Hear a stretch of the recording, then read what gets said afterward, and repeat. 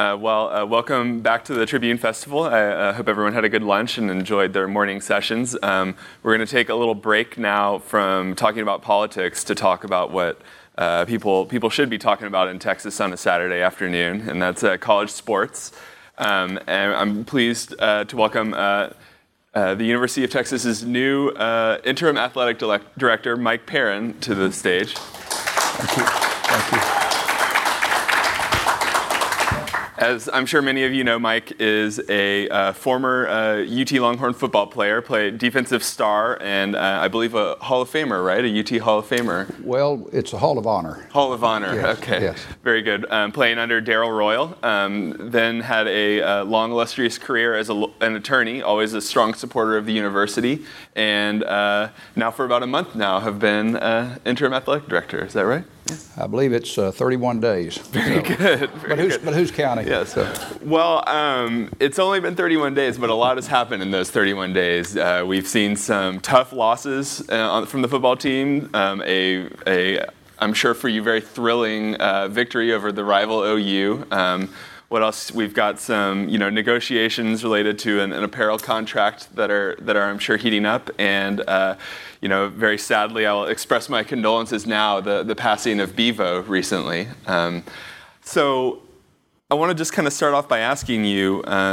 This is your first kind of foray into university athletics administration. Can you just kind of tell me what this month has been like? I mean, what's the learning curve for a new athletic director at UT? The learning curve is steep and fast and furious. I was appointed to the position on September 16th. Had a full round of interviews with staff and press conferences that day, meeting with the senior executive staff initially, meeting with the head coaches initially, and then later in the morning meeting with the entire staff to explain who I was and some of the things that I would like to begin working on with the department. Immediately, we had a home game that weekend, so immediately I was pressed into service to visit the various tailgates, the band practice at 1:30. It was a 6:30 kickoff, but I went on duty about 11:30 that morning, and one of the staff members escorting me around to the various tailgate activities, the Texas X's, the Law School Foundation meeting over there, a letter winners reunion at the tailgate area, an interview with the Longhorn Network at 4 o'clock on their pregame show. One of the staff members had one of those apps on her watch that tracks the mileage that you go during the day, and luckily I was on a golf cart most of the time, but we put in just under 8 miles that day. Then of course we had the game. Being the brand newly appointed athletic director, I was going from suite to suite and parts of the stands, visiting with people all over the stadium. So I got to watch about 10 plays of that game. But it was a great experience. And to be able, as a former player and then a longtime fan sitting in the stands, to be able to go to all of those tailgates. There was a huge crowd of people up around the track and field house.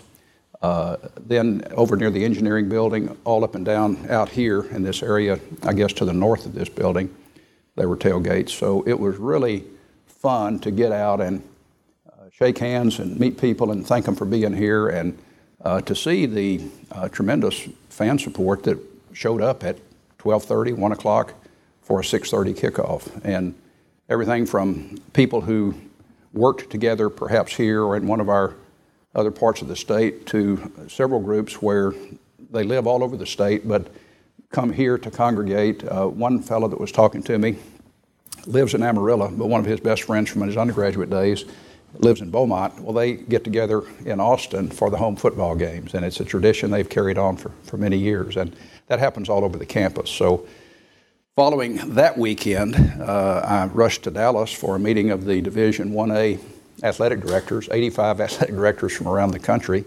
And of course, I was the newest kid on the block, so I had a really good opportunity to meet a number of athletic directors, all of whom were very helpful and solicitous in offering their help on advice or resources or perhaps personal experiences they had had when they first got in that position as athletic director. So the learning curve has been really astounding. We deal with so many issues every day, of everything from compliance to nutrition to scheduling. It's just a remarkable job that I've thoroughly enjoyed. I really have. It's just been exhilarating, and I think on-the-job training is probably the best way to do it. I couldn't find an athletic director's 101 or a refresher course or anything like that to go take, and I was appointed that morning and went to work immediately and have been there ever since. So it's been, like I say, fast and furious, but exhilarating. Is the job what you expected? I mean, what has surprised you about this role?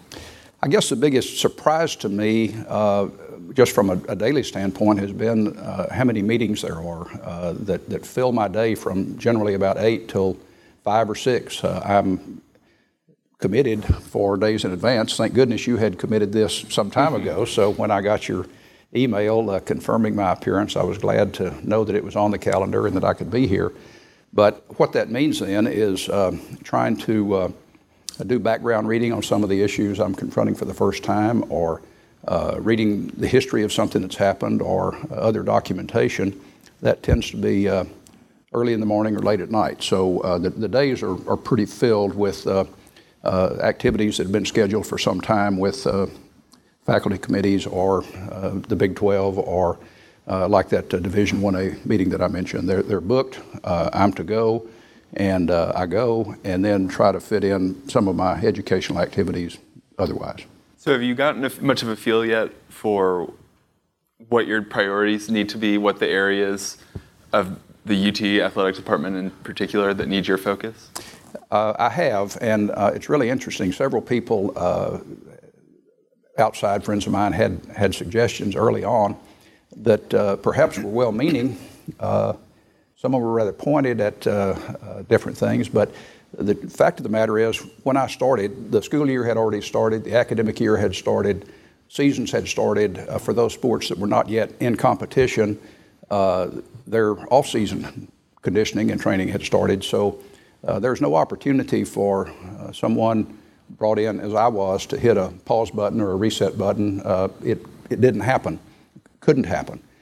I've likened it to the old Western movies I saw in the 50s of there's a big prairie and there's a train track that stretches all across the prairie, and there's a train going that way, and there's a guy on a horse riding up trying to catch the train, and as he gets near a boxcar, he grabs a ladder and hangs on. And that's literally the image that flashed through my mind, because to start on Wednesday and have a home game that Saturday was really an education. There's a rhythm to game day that starts earlier in the week, but from about 5 o'clock Friday till the game is over, the activity around the stadium is unbelievable. Issues of security, food, lighting, television. There's a really stable crew of people that know exactly what they're doing to provide for the safety and comfort of fans, the players, the officials, everybody that comes together in a huge place at one point in time for a sporting event that lasts several hours. So in terms of priorities, the one that sunk in immediately to me was the well-being of our student athletes. And think about it a minute. We, as a university, recruit all across every discipline. We recruit students. And from the athletic department, we look at high school athletes. We evaluate their athletic abilities. We look at their ability to qualify and participate academically here. We compare them to other athletes in their same sport to pick folks that we wish to recruit and bring here. And once that selection process has begun, our coaches recruit, and that has an impact on the student athletes. It has an impact on their families. Many times an athlete who's coming here is the first person in their family to be exposed to and offered the opportunity of a college education. And we all know how transformative that can be for that individual, but also their family and later generations. So we identify and recruit these people. We bring them here. And it's our responsibility to look after them from a nutritional standpoint, from a conditioning standpoint, food, housing, medical care, injury prevention, injury treatment, academic counseling, helping select academic majors that they wish to go into, helping with, the years from 18 to 22 or 23 are some of the most critical years in your life, whether you're in college or in the military or in job training somewhere. Those are years of tremendous growth. And I feel a responsibility to see that we, as the University of Texas, provide the finest facilities and coaches and training, educational opportunities, introduction to faculty members that can help them, because not only are those years critical to your later life, the fact of the matter is that most college athletes are not going to have the opportunity to play professional sports. So I think the intercollegiate activity, athletic activities that focus on the whole student, not just on the field, but the whole student, academics, life skills, let's help this young person become the kind of person that will live a full and productive life throughout their lifetime. And of course, hopefully instill the kind of love and loyalty for the University of Texas that they will continue to support the activities, not only buying tickets and coming, but in whatever their major is, the college that they study in, it can have an impact far beyond just getting a job and perhaps that entry career. It really can be transformational of your entire life. And so my responsibility, I feel, is to see that happens. And we have great facilities here. We have a nutritional center that recently opened that provides healthy, well-balanced meals to the athletes. Our sports medicine is some of the finest in the country. Back in the 60s when I was here, a lot of the old style, just heavy weightlifting was being phased out. We had an outstanding crew of physical coaches here, Stanley Burnham, Charlie Craven, and others who worked on conditioning the entire athletic group on strength, endurance, flexibility, doing a lot of the things that are now commonplace, but they were really pioneered here in large part, and certainly at other universities that we competed with. And now our sports medicine people, for instance, people read in the popular press about issues with concussions, and we have a heightened awareness of concussions, but the same thing is true in other types of injuries, some of which are specific to sports of a given type, perhaps soccer injuries from repetitive head shots, things like that. And our physical medicine people work on having a superbly conditioned athlete who is less likely to get injured, but when they do, getting the proper treatment and rehabilitative exercises, therapy that can help strengthen that. Then you get to the academic side.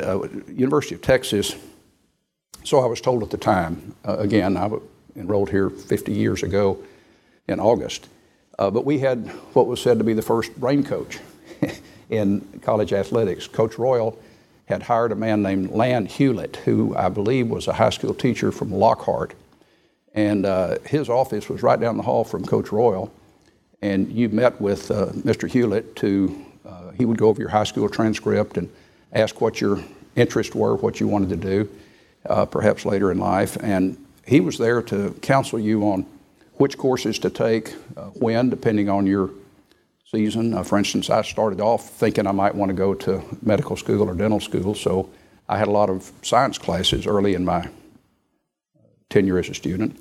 Well, labs had to be in the first part of the week on Monday or Tuesday so that you could practice as you were supposed to. And he worked out all those kind of practical problems a long time ago. Now we have a full-time staff of academic counselors who meet with the students, assess their aptitudes and high school transcripts, things like that, to look at their particular strengths and weaknesses academically, and then help them, in many instances, learn how to study better.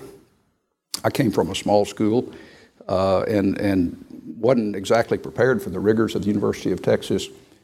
In terms of my discipline and training, I had 500 people in my freshman philosophy class in my entire high school, only had about 380 in the entire school. So some of the competition and what was expected of you here can be daunting, especially if you're one of those who is the first member of your family to ever attend college. So in addition to nutrition and all that, we work very heavily with the academic counseling to help the students prepare, because, as I say, it's transformative, but it has the impact on your life throughout the years to come.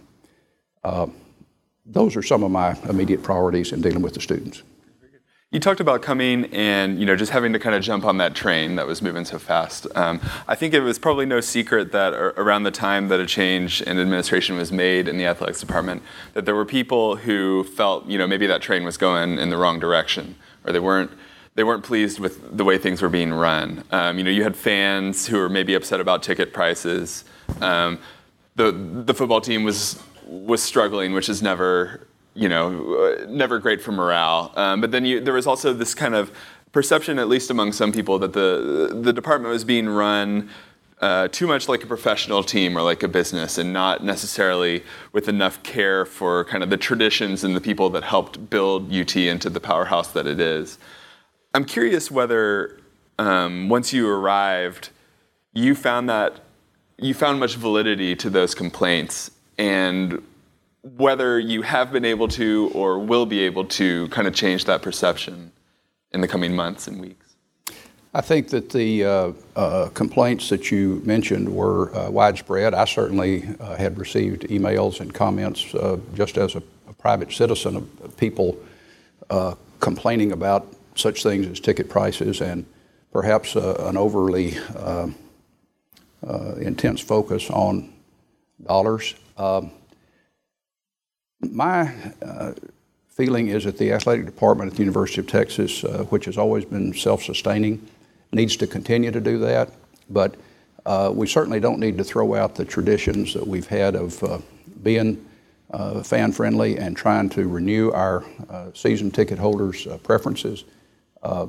President Fenves, in his inauguration speech on September 17th, denoted the university's athletics program as the front porch of the university. And I've heard people also refer to it as the front door. And again, because of the time of year, let's just take football. We recruit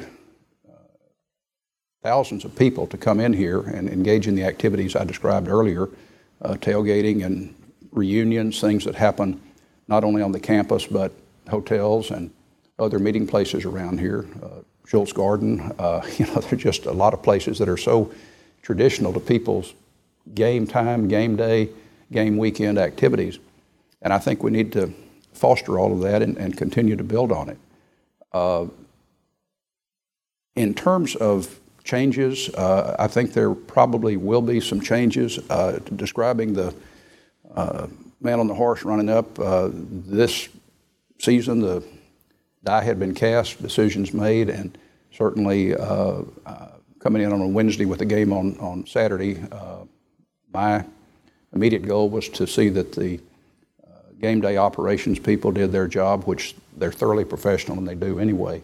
But I want to have I've described it as a family homecoming, a family reunion. To me, I've got a classmate, Joe Cryer, wandered in back here a few minutes ago. We said hello.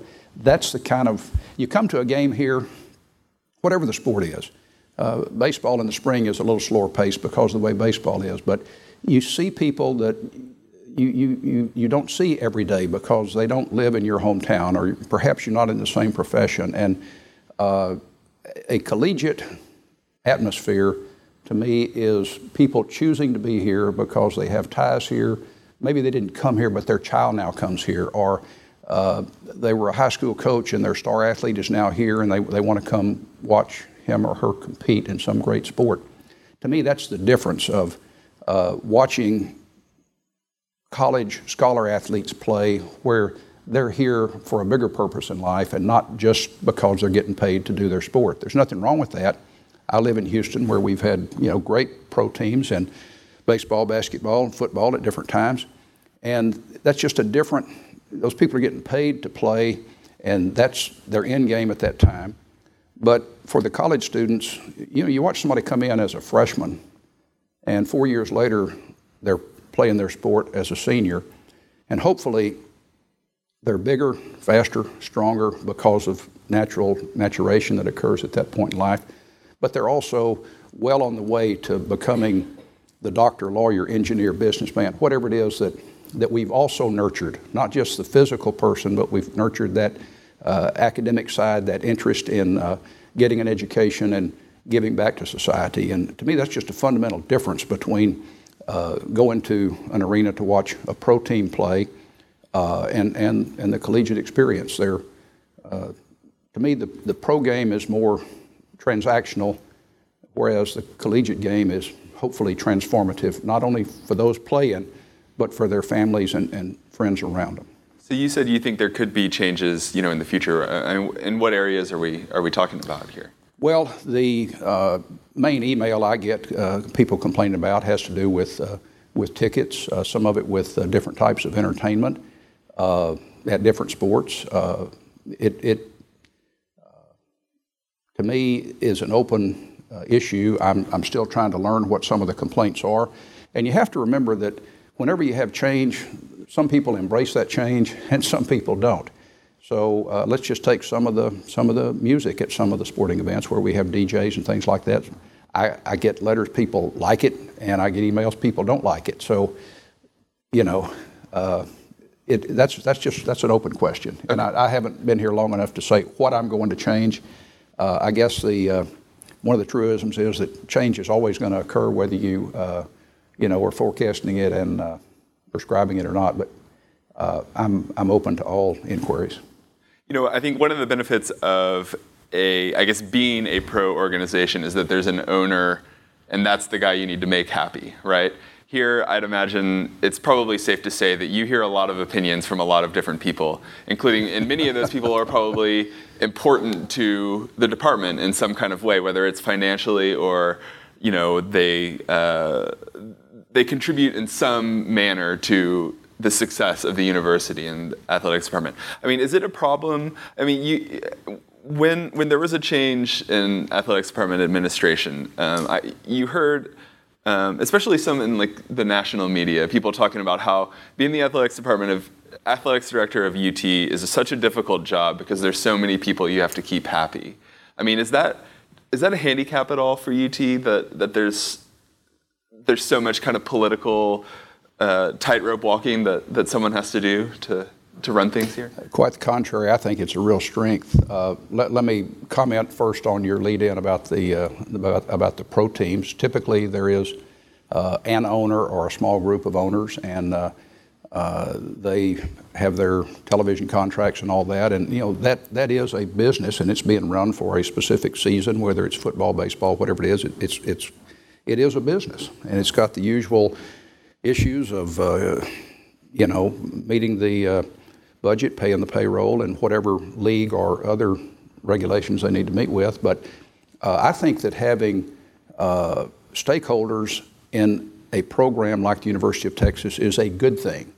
Our foundation, for instance, this year had almost 15,000 members, and those tend to be committed fans who come to the games, who come to practice, who attend football, baseball, basketball, whatever their choice or choices of sports may be. They have a relationship to the school that is not just the transaction of buying a ticket. They like the school, they like the athletic program. You'll find many of them give across campus to their area of major or undergraduate studies. So I think it's helpful.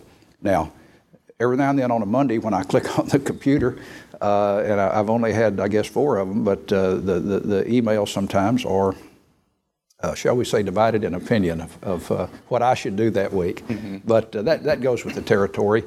I'm told that when Mac Brown interviewed years ago to become the head coach here, that he asked Coach Darrell Royal, Coach, tell me the main reason I should come to be the head coach of the University of Texas. And he's quoted as saying, Mac, every day, 20 million people in the country care about the University of Texas football program. And the story is that Mac thought about it for a few minutes and then said, okay, now tell me the cons. Tell me every reason I should not become the head coach at the University of Texas. And supposedly Coach Royal said, Mac, every day, 20 million people. So I think it's good, though. I would worry if I wasn't hearing from people. And you get everything from a one-sentence email that's positive or negative to some lengthy, reasoned letters from perhaps a retired faculty member who's expressing comments on something. It's really interesting to sit in that chair and be the focal point who's receiving views from a lot of people, some here in Austin, others all across the country. But I think it's good. I think it shows the level of emotional attachment that our alumni and fans and families of alumni and fans have in our athletic program. I think it's healthy. So you've been in this job for a month now, gotten a sense of what it is. What would you think of, has it occurred to you, do you think you might want to do it longer? I mean, any goal of taking that interim off, the interim athletics director title? Well, I get asked that question, and you need to remember that's not my call. Mr. President asked me to come serve as the interim athletic director, and that's his decision, and certainly I'll abide by it. I have been surprised how much I've enjoyed the job, even with all the hectic nature of the meetings I described earlier and all that. I think it's, at my age, it's fun to come back with a sense of rekindling some traditions that perhaps have not been as important to others, to give back, to meet people, to become acquainted now, in some instances, with the children and grandchildren of people I knew a long time ago. I think particularly for someone my age, it's a different experience than if I were, let's say, 40, trying to make a career out of being an athletic director, or someone involved in athletics, for the rest of my life. I have thoroughly enjoyed it. President Fenves did make a funny comment the other day. He said, if I'd given you a month to think about it, you might not have taken the job. And I said, well, that's possible. But when he called, it just dawned on me, this will never come my way again if I pass on it. I'm a very young person for my age, in my opinion, but it wouldn't come again. And I thought, I'm going to do this. I love the University of Texas. It transformed my life, and I want to play, even if it's a small part, I want to play a part in helping that same effect bestow upon 18 and 19 and 20-year-olds and those who come behind them. It's a remarkable chair to sit in and think about what this university does. And of course, I'm seeing it from an office where I look at the tower every day. But from that same office, I see the other great buildings where others are doing the same thing in academic fields where we have some of the best scholars in the world. It's a remarkable research university, and I've loved being a part of it. And if he told me tomorrow he wanted somebody else, I'm still going to be a part of it, because even though I left here years ago, there's a part of me that never left, that's always been here, and that will always come back and will always be here. So we'll see what transpired. Okay, very good. So are you able, in the interim role, are you able to think long-term about the future of the department and, where it's going to be 5-10 years from now? I think you have to do that. I'm not there as a mere caretaker, and we have long-term issues to look at that cover the gamut of the different departments we have. So I'm taking the long view, and will continue to do so as long as I'm there. Okay, so then let's peer into the future then and ask some questions. Obviously understanding that you won't specifically know the exact answer to all of these, but some of these issues that people are thinking about, 10 years from now, 10 years from now, where are the Longhorns going to be playing basketball?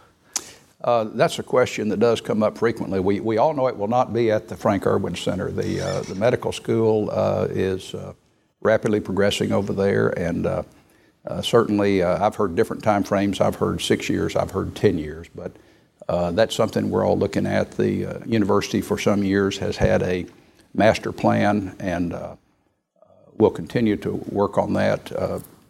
Pat Clubb does a great job of overseeing all the construction and coordination of facilities here and operations. It's a massive undertaking, and it's given me great comfort to meet with her and know the work that she has done and supervised with others on everything from traffic to parking to utilities.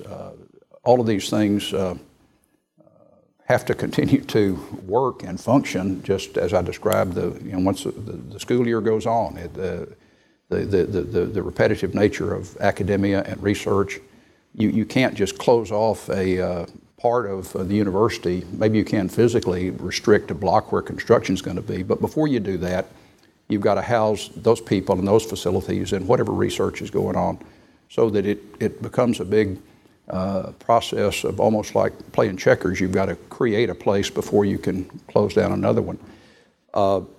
There have been proposals that I've seen from outside of perhaps an arena, including a city component, a county component, or others that would have an arena that could be configured in different ways and use different times for other facilities.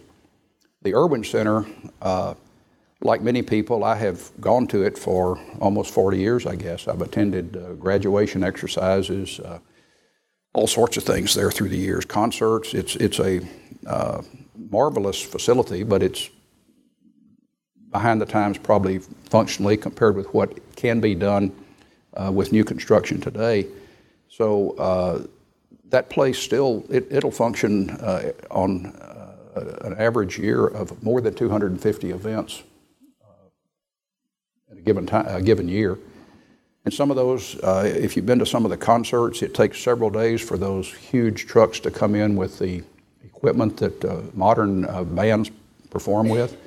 It functions very well. I really like the Irwin Center, but its days are numbered as the medical school expands. And I know it's on the forefront of planning with the Vice President Clubb and others. Are there particular, I know you even if you knew, you couldn't say particular locations, but are there attributes that you would think would be ideal that would make a certain place for a new stadium, a new arena ideal? As a home for Texas Longhorn basketball, I want it on the campus. Mm-hmm. If it's got to be across the freeway, I would want it adjacent. Those are my personal preferences. I don't have the experience and the knowledge of the geographic restrictions and utilities and all that goes into it that her office does, so I'm not going to speculate, as I said here today, what that would be. But I do know that many of the outstanding basketball arenas around the country are plus or minus 10,000 seats as opposed to some of the larger arenas that you see in some cities. So I don't have a fixed opinion on that. I will, by necessity, be involved in conversations in coming months about that. I do want it to be an arena for collegiate sports, and to me that means having access by the students that can attend games there.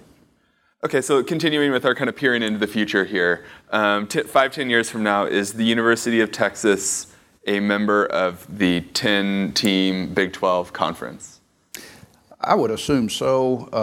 The shakeout of conference realignment several years ago put into place the so-called Power Five, and then the next 5 conferences that perform that way. I think you're going to see the prospect of perhaps individual schools switching allegiance, as we've seen some movement in different arenas, not just maybe the whole athletic program, but for some schools they just move football, for instance. Or Notre Dame remains unaffiliated in football and independent there, but with the ACC and other sports. I think that will probably remain a factor for everybody going forward. The big unknown is where conference money is going to come from way out there. Let's go 10 or 15 years. You hear about people disconnecting their cable TV because they no longer need to be on a TV. You can get sports activities on the internet or your telephone or whatever. And if that trend continues, then where's the distribution going to be, and where's the money for distribution contracts going to come from?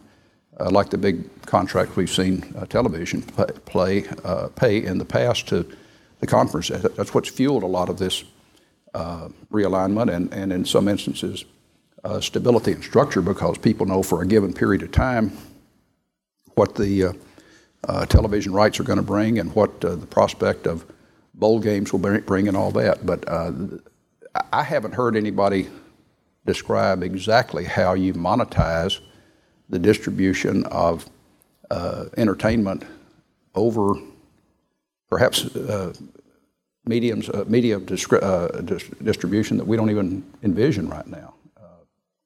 Cable television is what we all rely on now, and I think that's a big unknown out there that certainly, in my opinion, would impact conference realignment. Do you not see a pressing need to add teams to get a conference championship game in the Big 12? Well, actually, the Big 12 could have a championship game now. We could play the round-robin schedule that we've been playing, which I think I like that. I like every team playing every other team every year. It would require action. The Big 12 is governed by the presidents of the member institutions. They sit as the board of directors, and they would have to make that decision. But it would be interesting. Think about this for a minute. If we play a round-robin schedule of 10 teams playing 9 games, and we have a championship game, then that means that in the championship game is going to be the team that won the first game when they played the round-robin schedule, and the team that lost the first game when they played the round-robin schedule.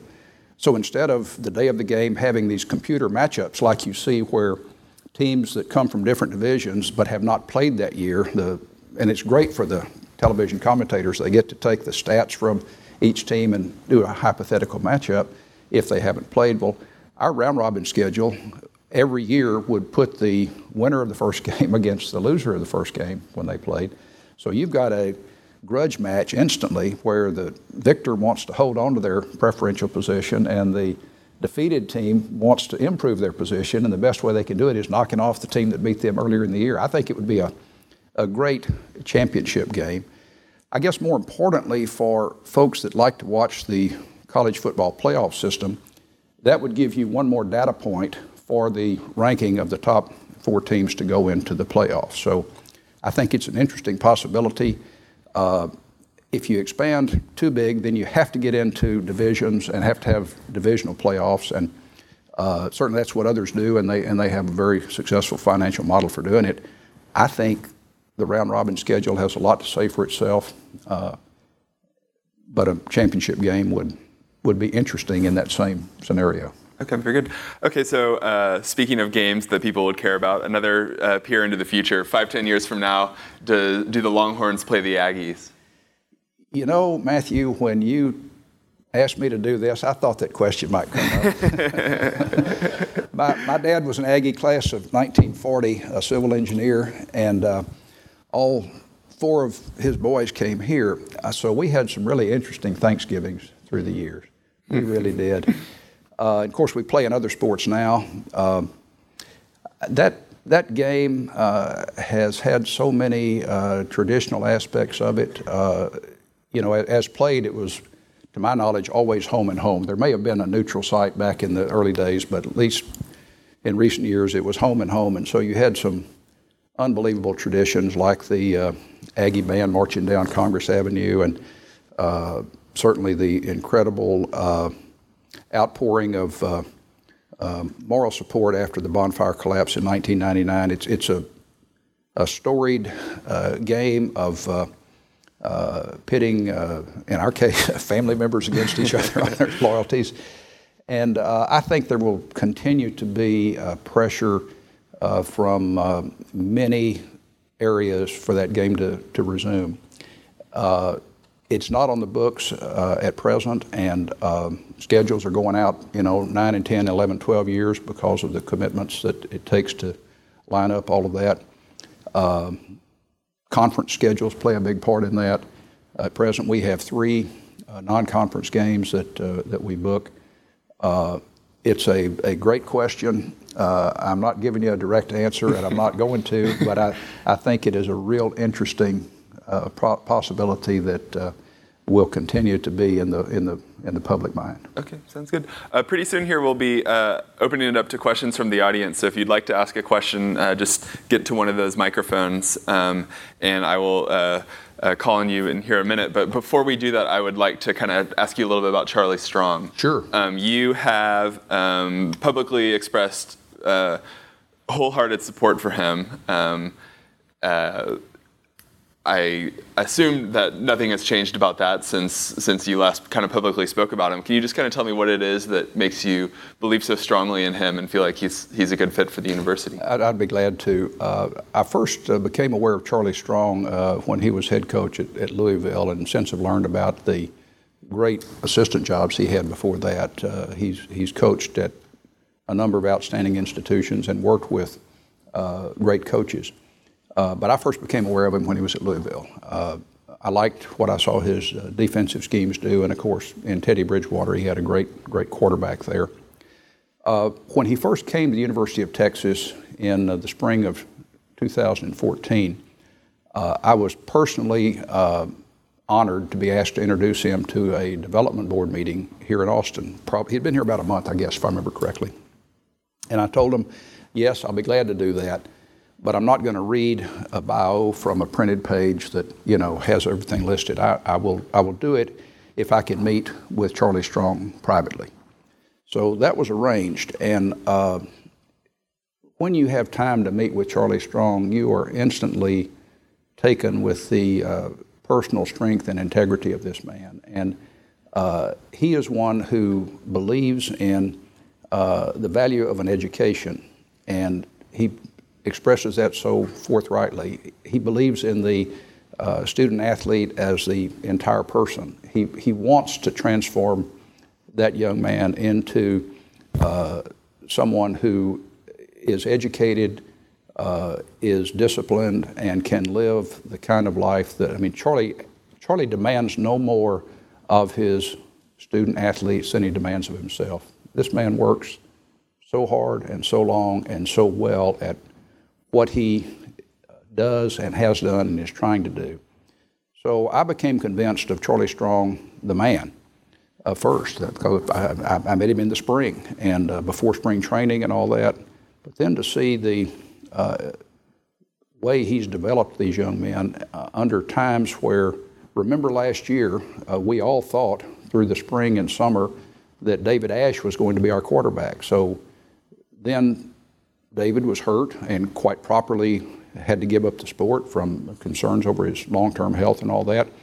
But for a brand new coach, one game into his first season at a new institution where he really did not recruit the players for his style of game, I think Charlie did a remarkable job last year. And the results on the field, yes, we had some losses we didn't like, but you can't look at a football season particularly in the college level where you've got recruiting classes that move their ways along. You can't look at it just as a snapshot. It's got to be looked at over time.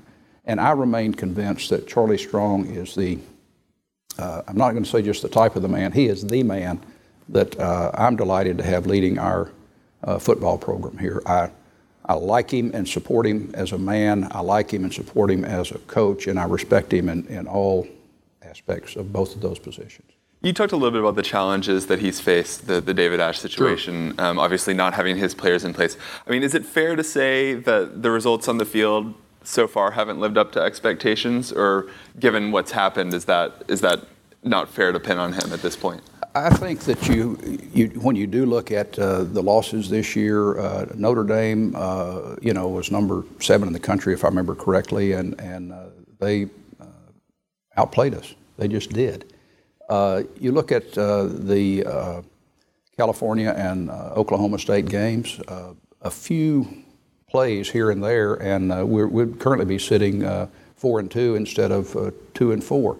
You can't put a game just on one missed play, but certainly the kicking game in particular.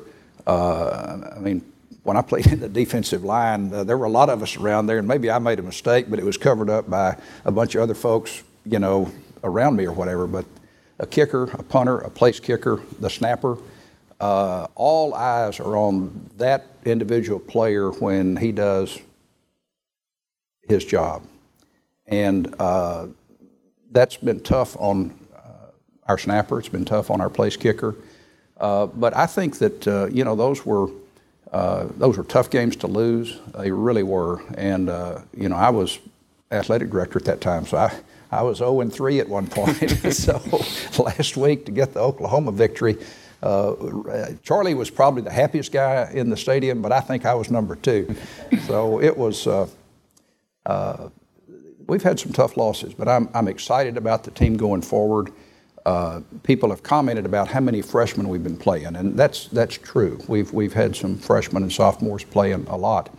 On the other hand, they're no longer raw recruits out of high school. They've now got 6 tough games under their belts. That's almost as many as you used to have in the old days when we only played 3 varsity seasons. If you were going into your junior year, let's say, having played 6 games the year before as a sophomore, that was a lot of experience.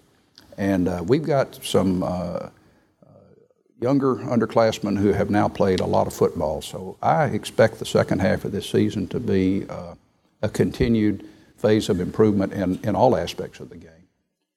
I really do. Did you have a question? Well, I do. I'm Laurie McLaughlin.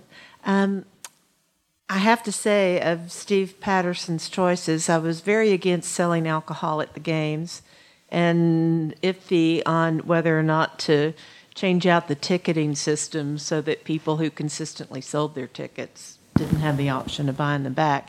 But I will say both of those things have seemed to keep people in the stands, at least at the football games, which I think is a big improvement over past seasons. My question really is, what would you like to see, whether you're interim for life, or athletic director, what would you like to see as your signature achievement? Let me speak to the football season in particular, because that's where we are. I'd like to see the stands full of people enjoying the collegiate atmosphere, and to me that means not just adults and not just college students, but young people being there. I'd like to see parents bringing 10-year-old children, their children that are in junior high school, that sort of thing, and letting them experience the full game day activities, which it can include tailgating, the Longhorn Band, the cheerleading and pom squads, Bevo. Regretfully, we won't have Bevo the rest of this year given his demise this week, but what a great mascot and symbol he has been, and someone that I'm going to miss. I really enjoyed having my picture made with Bevo. The cannon, the Hellraisers, all the things that encompass the spirit of a collegiate football game, where none of those people are being paid. They're doing it for their love of music. And let's take the band. The alumni band is one of my favorite days of the year, because you'll have 500 and 600 and 700 people from all over the state who come back because of their love of what they did and what they enjoyed, and the camaraderie and friendship they have with their fellow alumni band members. I don't think we've lost that at all. I think it's there, but I want to continue to foster that and help promote a family atmosphere, generations coming back, which I see. You know, I get to go to the games and get in different places in the stadium. I'm not restricted to my seat. I have something called an all-access pass, which I really like. I really do. Although it wears me out having to come back and forth and go in different places. But when you see that, it gives me great comfort that the university will continue to thrive going forward. On the alcohol issue, I know there's been a lot of divided opinions about that. Some of the law enforcement people have told me that they think that the sale of alcohol, the beer and wine that's for sale in the stadium, has actually decreased intoxication because there's no longer a reason for a student or someone else to binge at a tailgate or at a pregame party in the hopes of sitting there for 3 hours without having anything to drink. That there tends to be more of a pacing. If it's someone who chooses to drink alcohol, they tend to pace themselves. The other thing that I think we need to do a better job of at the department is actually there is a phone number that you can text your seat location to. If there's a problem with somebody around you, you can text that number and your location, and the stadium personnel will come there. Not with a heavy hand. We do have security there. The campus police and other law enforcement agencies are there. We prefer to have an usher come up first and ask somebody to behave if they're misbehaving or to help them, but law enforcement is available quickly.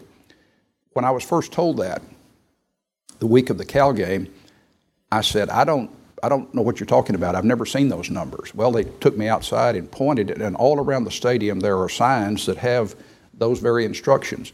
I'd seen them for 20 years, however, and so I no longer saw them. It was one of those signage, psychology of signage things where I'm now so used to it, I didn't see it.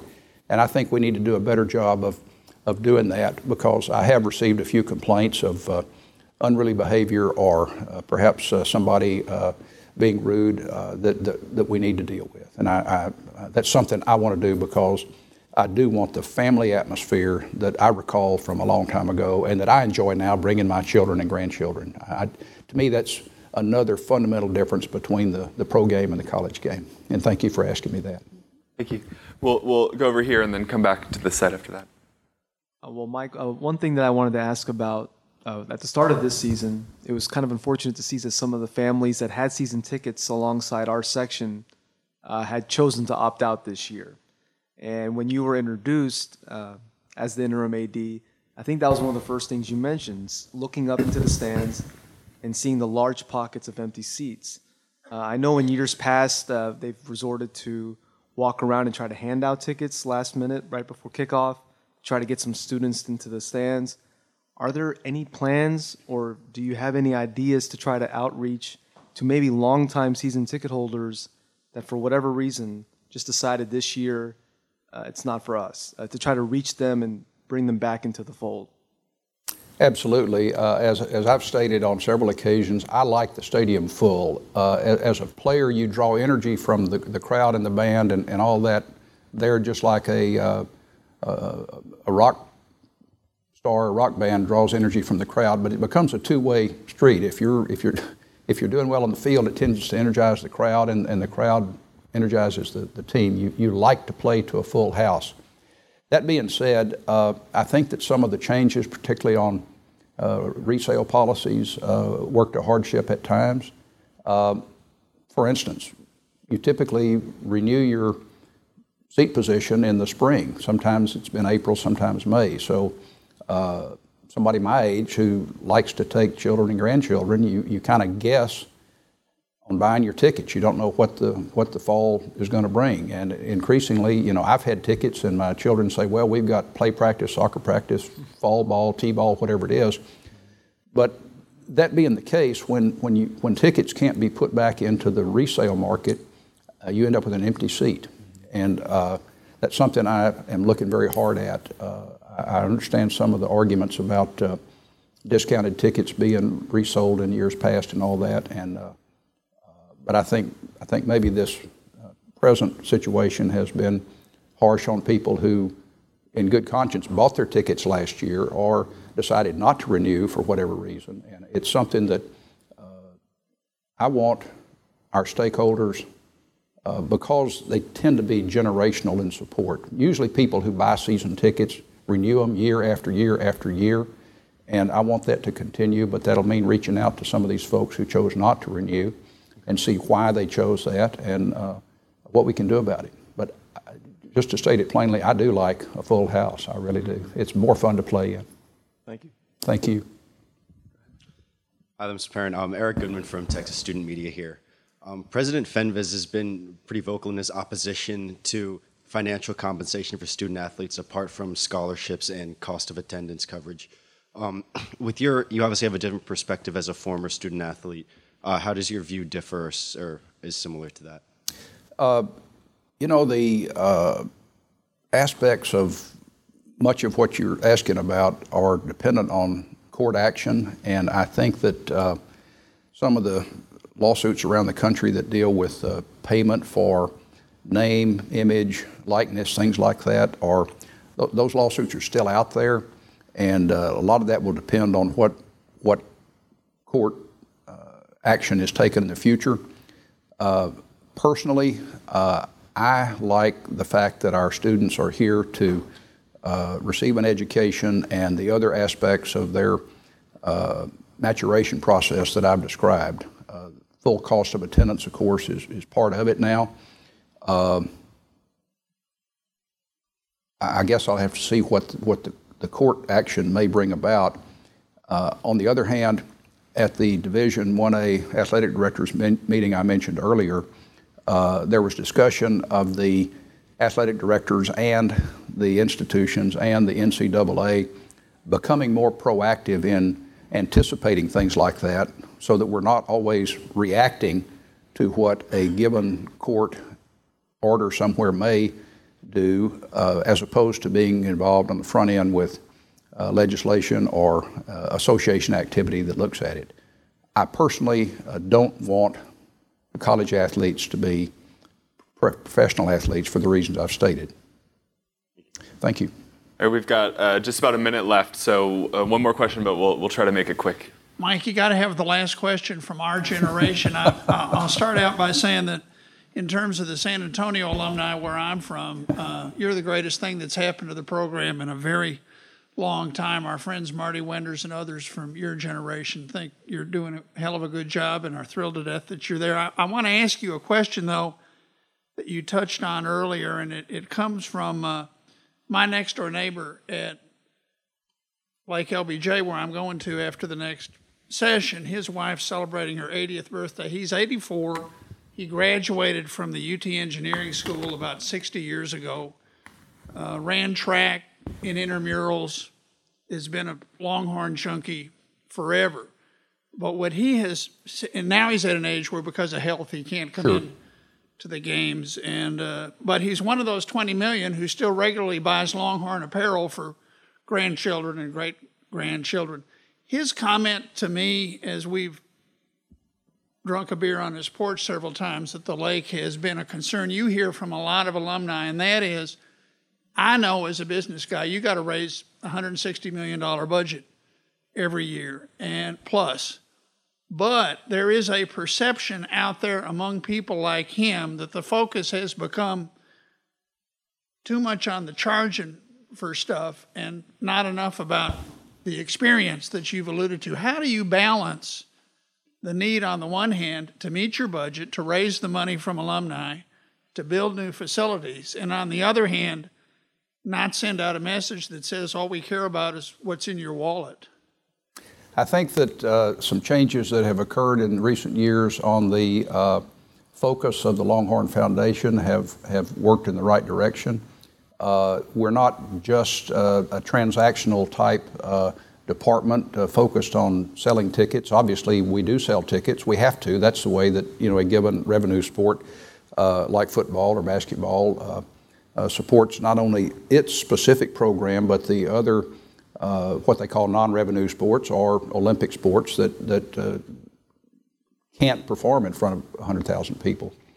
And the change that I think we've engendered and continue to focus on is the concept of philanthropic giving, which is directed toward endowments, so that operating expenses of a given program. Let's just take golf, for instance. There's been talk about endowing the golf program.